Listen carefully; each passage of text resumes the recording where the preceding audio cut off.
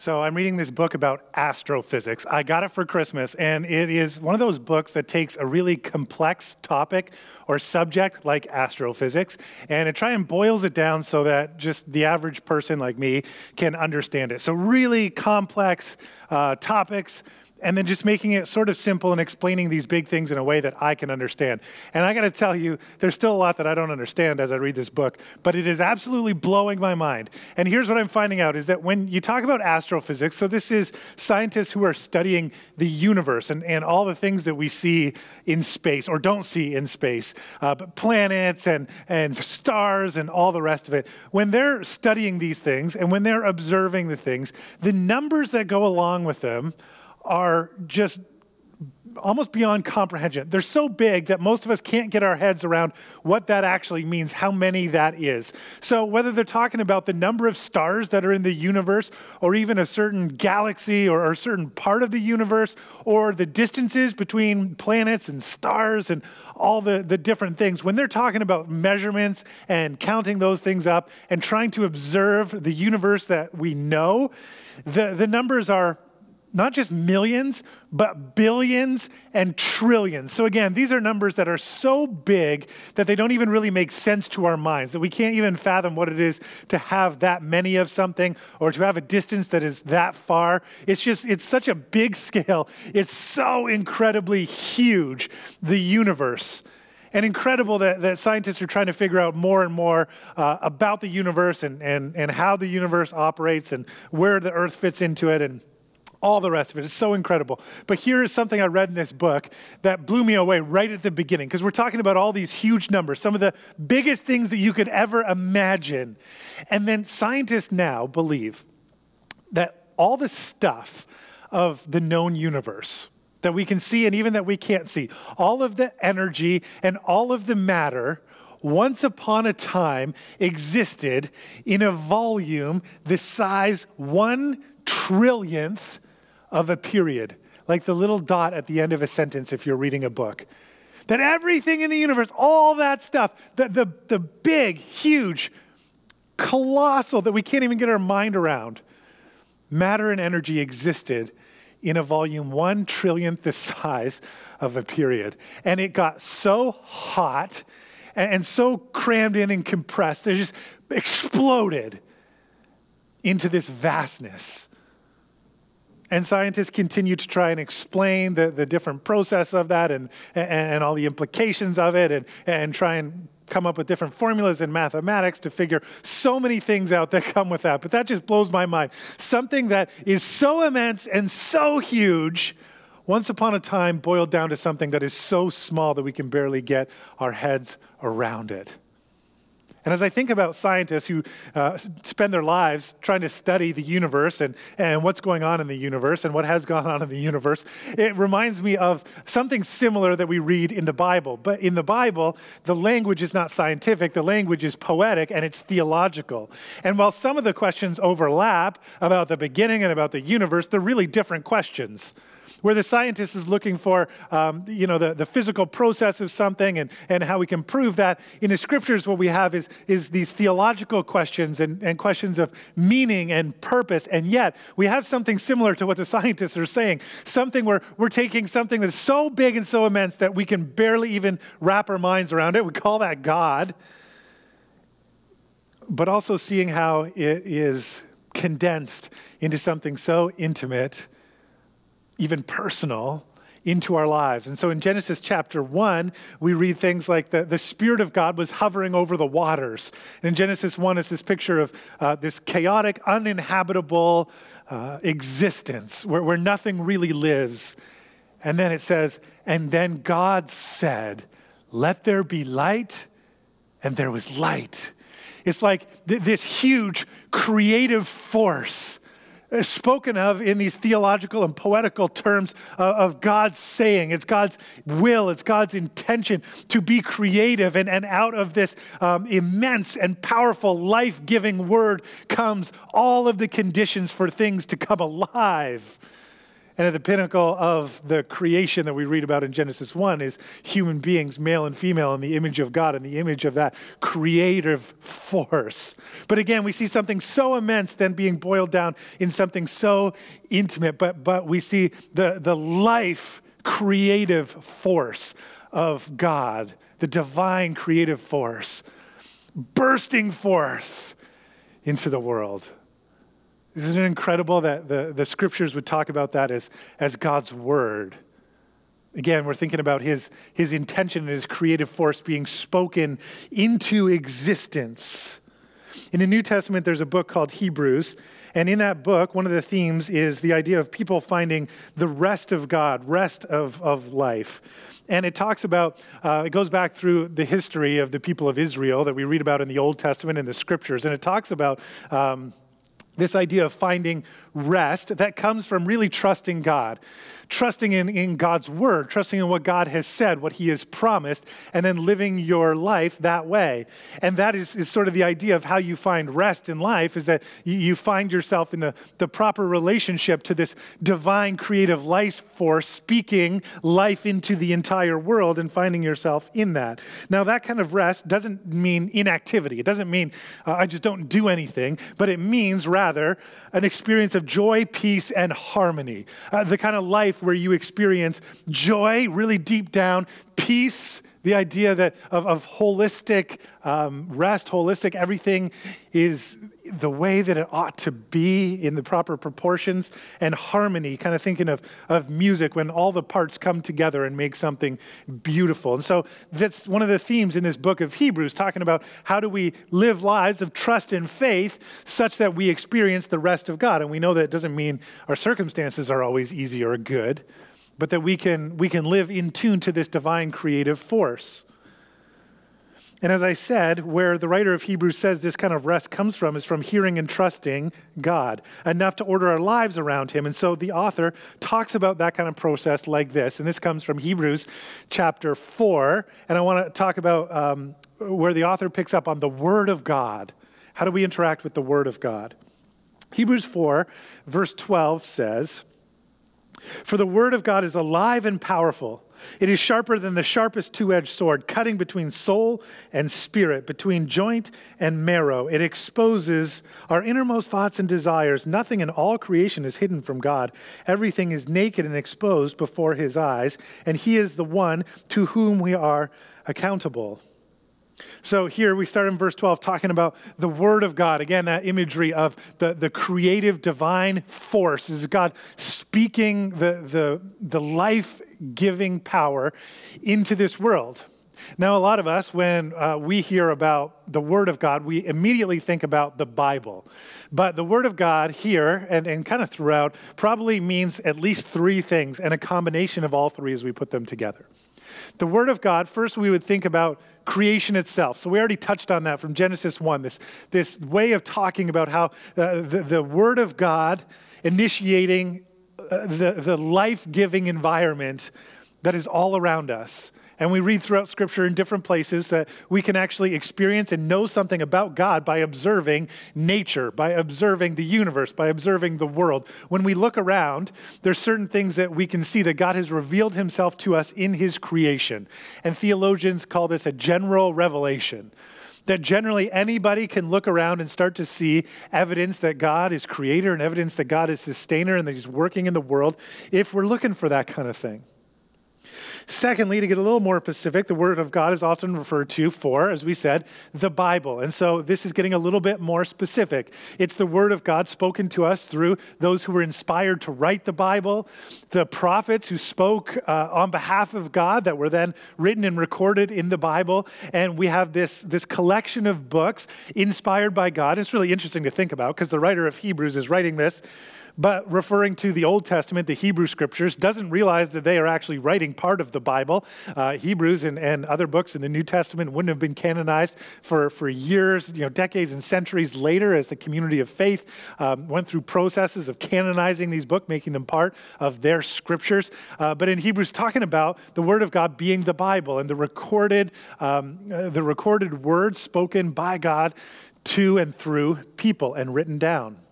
And then to get even more specific, and the Bible in different parts is very clear about this, that the Word of God in the Scriptures is always pointing and leading to and building up to what I would say is the definitive Word of God, which is Jesus.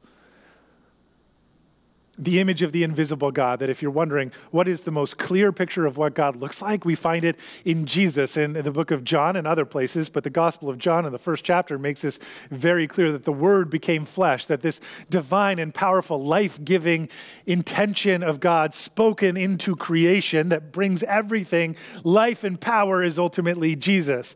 And that Word became flesh, and we see that picture of what God is like in Jesus most clearly. And so that is kind of the big end of the funnel of general revelation and creation, now funneled down more specifically seen in the Scriptures, and ultimately all of that built up and interpreted through Jesus, the Word who has become flesh. And by God's Holy Spirit and through these things and through our experiences, we can start to discern God speaking to us. And so in Hebrews, the description of what the Word of God is like uses words like alive and powerful. In other words, the Word of God is not just a static thing. It's not just something that's written on words and pages and just stays there and doesn't move, but instead it is living, it has energy and ability, it's transformative, it's working all of the time. It's not just words on a page, but it is God, again, speaking through creation, through the Scriptures, through Jesus, but into us, and there is a movement, there is a power in the Word of God, an ability to change things and specifically to change us. And we're going to see that. Because next it says, gives this imagery of sharper than the sharpest two-edged sword, cutting between soul and spirit and joint and marrow. It exposes our innermost thoughts and desires. Excuse me. So what is this imagery? The two-edged sword. It means it penetrates into the core of our being.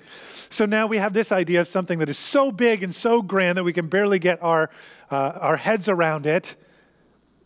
That is God, and that is God's creative force spoken into the universe, now making its way right into us, penetrating us like a sword. So think of a really sharp sword just thrust into somebody and moving through so easily because it's so sharp. And so we have this imagery between soul and spirit, or joint and marrow, exposing our thoughts and our desires. In other words, it's going to get to the core of all of those things. It's going to cut right down, right into the center of who we are. That's what the Word of God does. It doesn't just stay far out there, but it comes right down into our most vulnerable areas.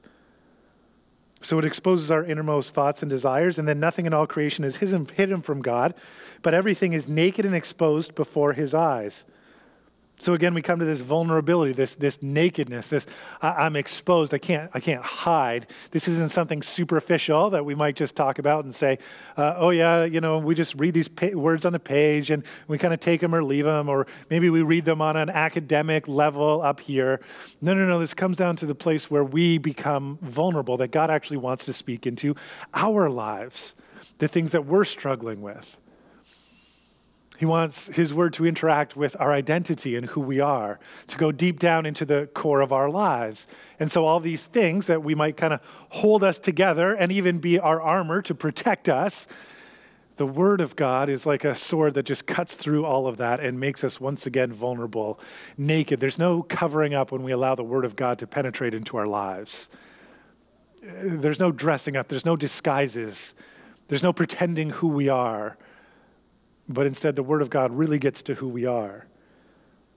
It says it exposes us, in a sense, exposes us before His eyes. And this word, to be exposed, is kind of a wrestling term in the original context, and it means literally to bend back the head. So it's a wrestling term that if you're in this wrestling match and you're really getting into it, and finally one wrestler kind of pulls back the head of the other, they're in this vulnerable position, a position of surrender, a position where they're not able to fight back. It's just, this is how it is. I now need to surrender because I have been exposed.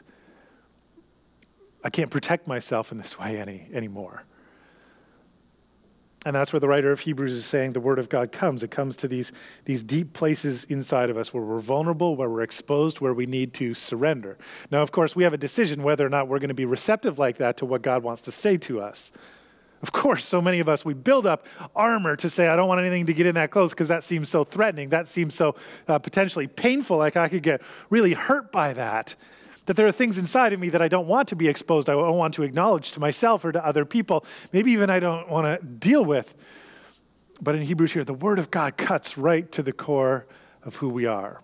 And if you feel like that is really threatening and you say, I don't really want any part of that, listen to the next part. Listen to what our experience ought to be when we allow the Word of God to penetrate into our lives. What's the result in verse 14? Because now we meet not just the theory of the Word of God, that God might say something to us, but now we meet the Word of God, Jesus, who is described in the terms of a high priest.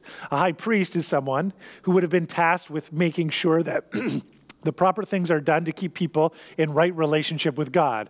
So in the Old Testament, that was things like bringing sacrifices on behalf of the people to God, assuring them that God has forgiven them and that they're right with God, and different ways of mediating the relationship. So here's what it says in Hebrews chapter 4, speaking of Jesus as the great high priest. So then, since we have a great high priest who has entered heaven, Jesus the Son of God, let us hold firmly to what we believe.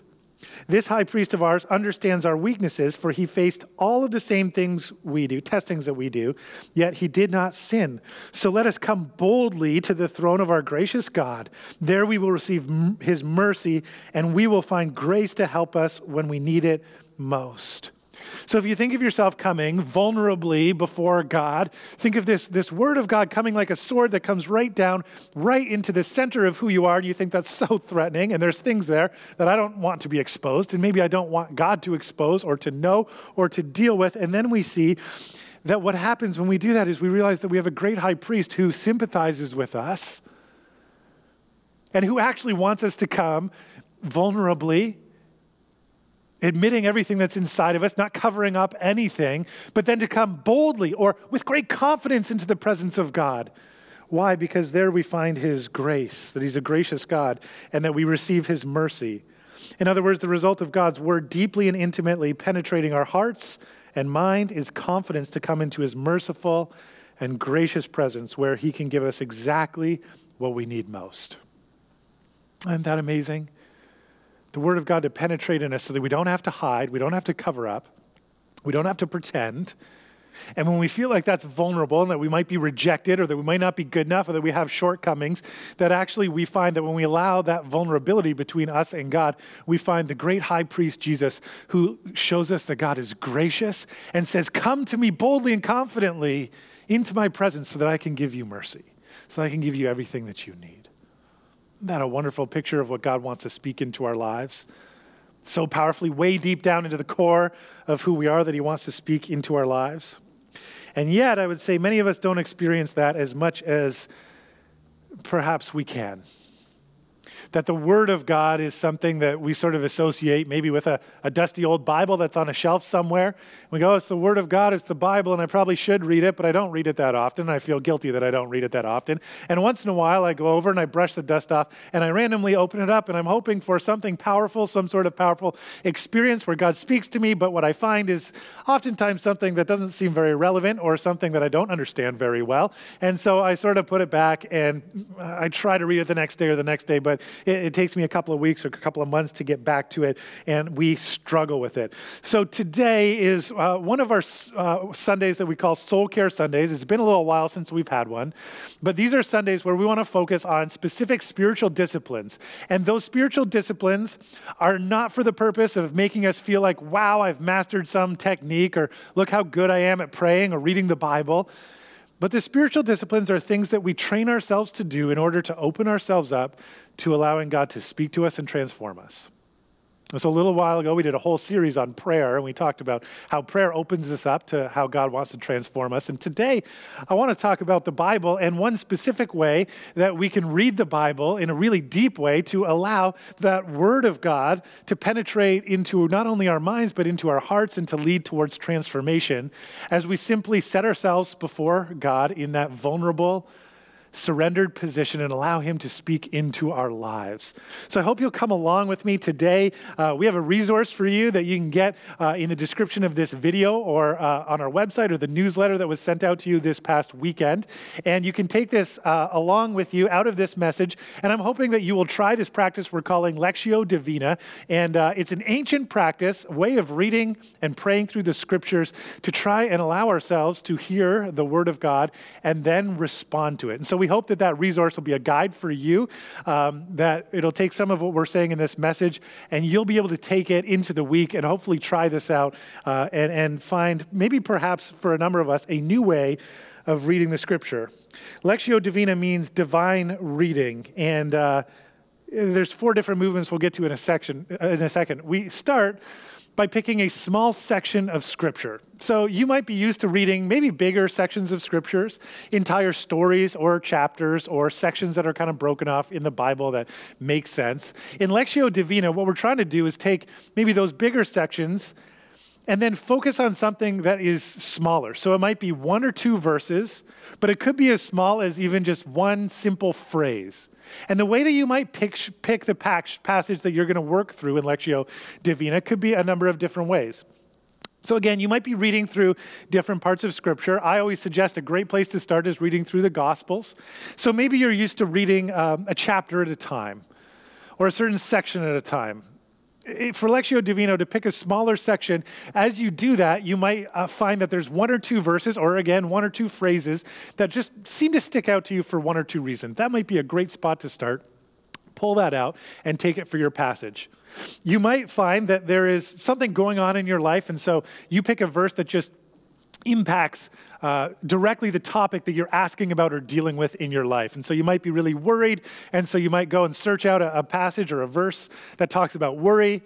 You might be struggling with wisdom, and so you might be reading through the Proverbs, and you might find something there that just seems to stand out to you for one reason or another.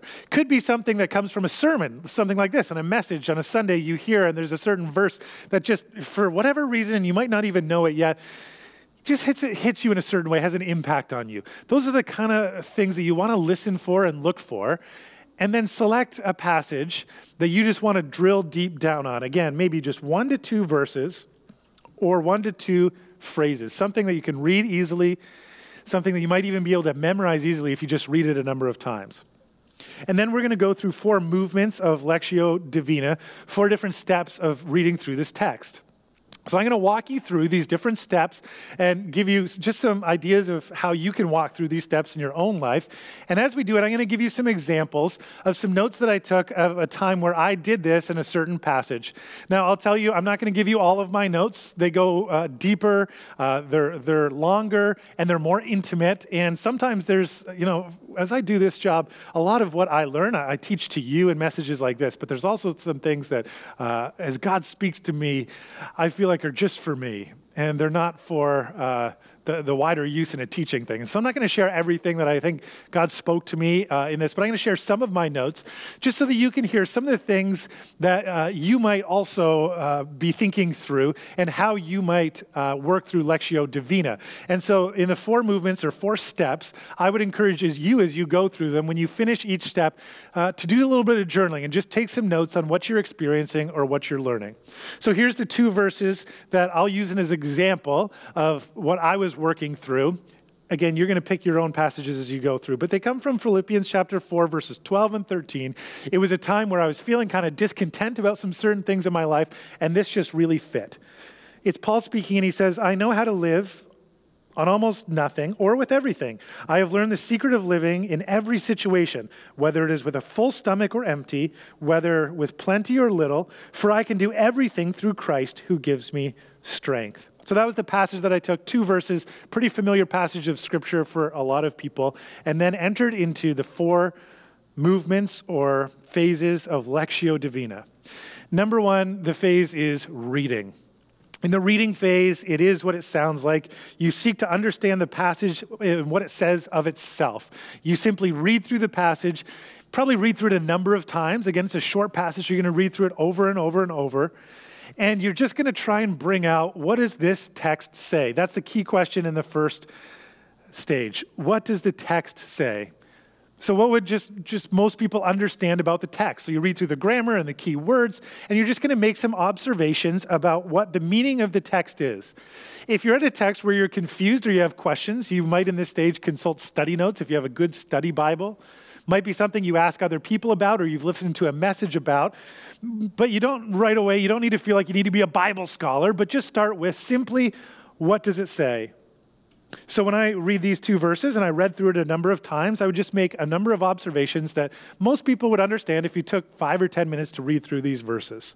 So I would say things like, the strength to endure good circumstances and bad circumstances comes from Christ as the source, not my circumstances.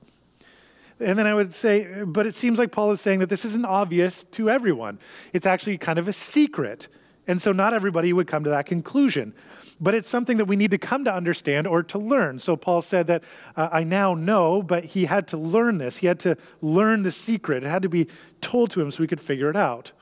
And so it's a learned experience that applies widely to circumstances. Paul talks about all circumstances, whether I've had a lot or whether I've had pretty much nothing. And it's not something that you might obviously or intuitively possess. Again, he's learned a secret. He's learned something he didn't know before and that not everybody else knows. And so I would first start by reading this text, and I'd read it a number of times over and over and over. I'd probably be sitting someplace quiet and doing that and just making some notes. What are your observations about this key question? What does the text say? Second, we go on to meditation. In the meditation phase of Lectio Divina, we meditate on the passage. So we enter into the text with our senses and our emotions. We use our imagination. We seek to try and enter into the world of the text. So if you're reading, say, a story in the Gospels where Jesus does a miracle, you might imagine that you're there. You might imagine that you're one of the characters and ask yourself, what do I hear? What do I see? What am I sensing? What are my emotions? Am I scared? Am I happy? Am I confused? And you, again, start to read over this passage, but this time, meditating on it, putting yourself in the passage. If you're reading a passage that has certain metaphors or imagery, you want to imagine what is the imagery that I'm supposed to be thinking about. Again, engaging your senses. What does it feel like? What would I be experiencing if I was actually right there? And we ruminate on the things that attract our attention, and we try and listen for God to speak to us. So now we're bringing this a little bit more personally, a little bit more into our heart, into our emotion, and asking, God, what are you saying to me? And our key question in this phase is, what is God saying to me through the text? So we've gone to, what does the text say? And now we're saying, is there something God wants me to understand about this? So if I go back to my example in Philippians chapter 2, some of the things I wrote down was, this is a secret that I don't always feel like I've heard yet, that I don't always feel that kind of deep satisfaction when things aren't going so good. I don't always feel like I'm strong. And then the image that comes to me is around this secret. And so I picture God coming close and whispering in my ear, just like somebody would whisper a secret. And he tells me that Christ will give me strength. It's an imagery for me that was of intimacy and care, that God is offering to let me in on this secret if I'm willing to listen to it and accept it. In the midst of a challenging time, to listen to him as he says, I'm providing for you. I'm in control. I'm working. And so I pictured myself even almost like a child and their parent coming and saying, I want to tell you what you need to know. Will you listen? For me, that was God telling me that he wants to give me Christ, that he's given me, if I'm willing to receive it, everything that I already need in order to be content. And I can go through everything that I want to go through, but this step is a little bit more intimate, kind of comes out of the study and now comes into the heart. And then we come to the third stage, which is prayer. So after we've read, and maybe you've read enough, again, short passages that you've memorized it, you meditate on the scripture, and then to respond in prayer. So having interacted with God on these levels, and doesn't mean something spectacular is going to happen every time, but entering into these intimate levels, now we want to turn that into a prayer, turn that into a conversation with God. And that conversation can come through various forms. So it might be making requests of God based on what he's told us and taught us through Scripture. It might be thanking God. It might be praising God. But now we are having a conscious conversation where we're listening and where we're responding to God in prayer. And so the key question in this phase is, what can I say to the Lord in response to his word? And so it might be, thank you, God, for teaching me. Thank you, God, for giving me. God, I want to praise you for this thing that I've learned about you. Or God, I want to commit to really believing and trusting. Help me believe. And that was where I was at when I made these notes on Philippians chapter 2. And my prayer was, God, give me faith and grant me peace even before or whether or not I receive what I think I need to receive. So God, help me in this, because when I'm not getting everything I think I need or what I want, it's easy for me to be discontent. And so God, help me in that and give me the faith and peace of trusting in you. And so now we're working this from our head into our heart and now relationally with God in our prayers.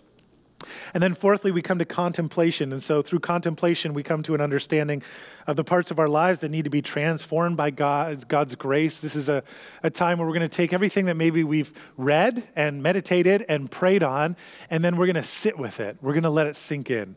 This could be just a few moments of quiet.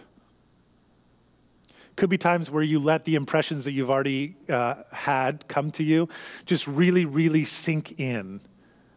Allow God to impress it deeper on us. Let it really wash over your mind so that it doesn't just kind of rush out when you go on to the next part of your day, but instead that it's something that you capture, that you savor, that you learn from, and that becomes part of you. And so we sit in that vulnerable posture that we read about in Hebrews chapter 4, where we let it penetrate us. Now we're not just reading the Bible, we're letting the Bible read us through the Holy Spirit. What's going on in your heart? What's going on with your desires? What's there that maybe conflicts with what God has just taught you or impressed upon you?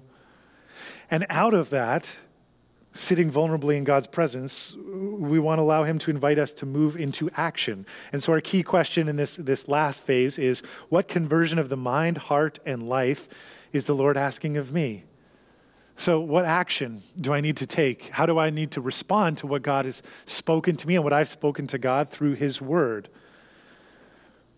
And so for me, again, back in Philippians chapter 2, it was this commitment to say that I can be content no matter what's going on. And there were some specific things that I was really frustrated with. So I wrote those down. And even if these things don't change, even if I don't get what I think, what I need, or what I want, I will be content with whatever is going on around, but I will not be content if the Holy Spirit is not leading and guiding my life.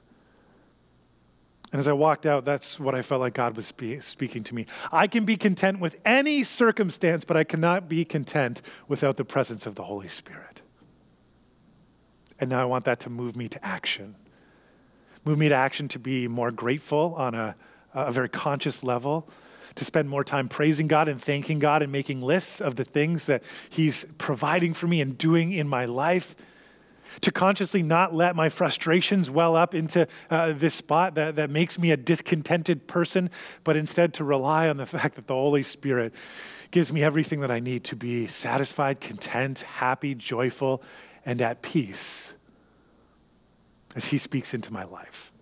So that's an example. And again, we have that resource for you. We hope that you'll take that resource that describes those 4 phases that we've just talked about, and that you can take that and to use that as an instruction, and to use those 4 key phases and 4 key questions to work through a deep listening, reading, contemplating, praying, and meditating of the Word of God coming to you through Scripture, maybe coming through your observation of creation as well, and specifically through the Spirit of Jesus, the Word of God, into your life. And there that you can see a Word that is alive and powerful. And what I see at work here powerfully, whether we're talking about, again, the study of astrophysics, something so big whittled down to something so small, but also now the metaphysical experience of God's voice. It's the biggest and most powerful creative force working its way into the smallest and most intimate places and creating life bursting forth. And my hope and prayer is that you would know that powerful voice of God speaking to you intimately through his scriptures and through the Word of God, transforming you to be more like him. And so, Heavenly Father, we pray that you would help us to take off some of the armor and allow the sword of your Spirit to pierce us deep and intimately, that we be receptive to you and we'd listen to you. And then as we do that, we know, we trust that you will speak and help us to absorb what you have to say to us into our minds and into our hearts, to respond back to you in prayer and then in action. That your word would not just come to us, but also go forth into the world around us. Thank you that you do speak to us through your scripture and through your Holy Spirit and through even your creation and nature around us. We are grateful that we have access to you and that we can confidently come into your presence to find that you are gracious and that you give us all the mercy that we need. In Jesus' name, amen.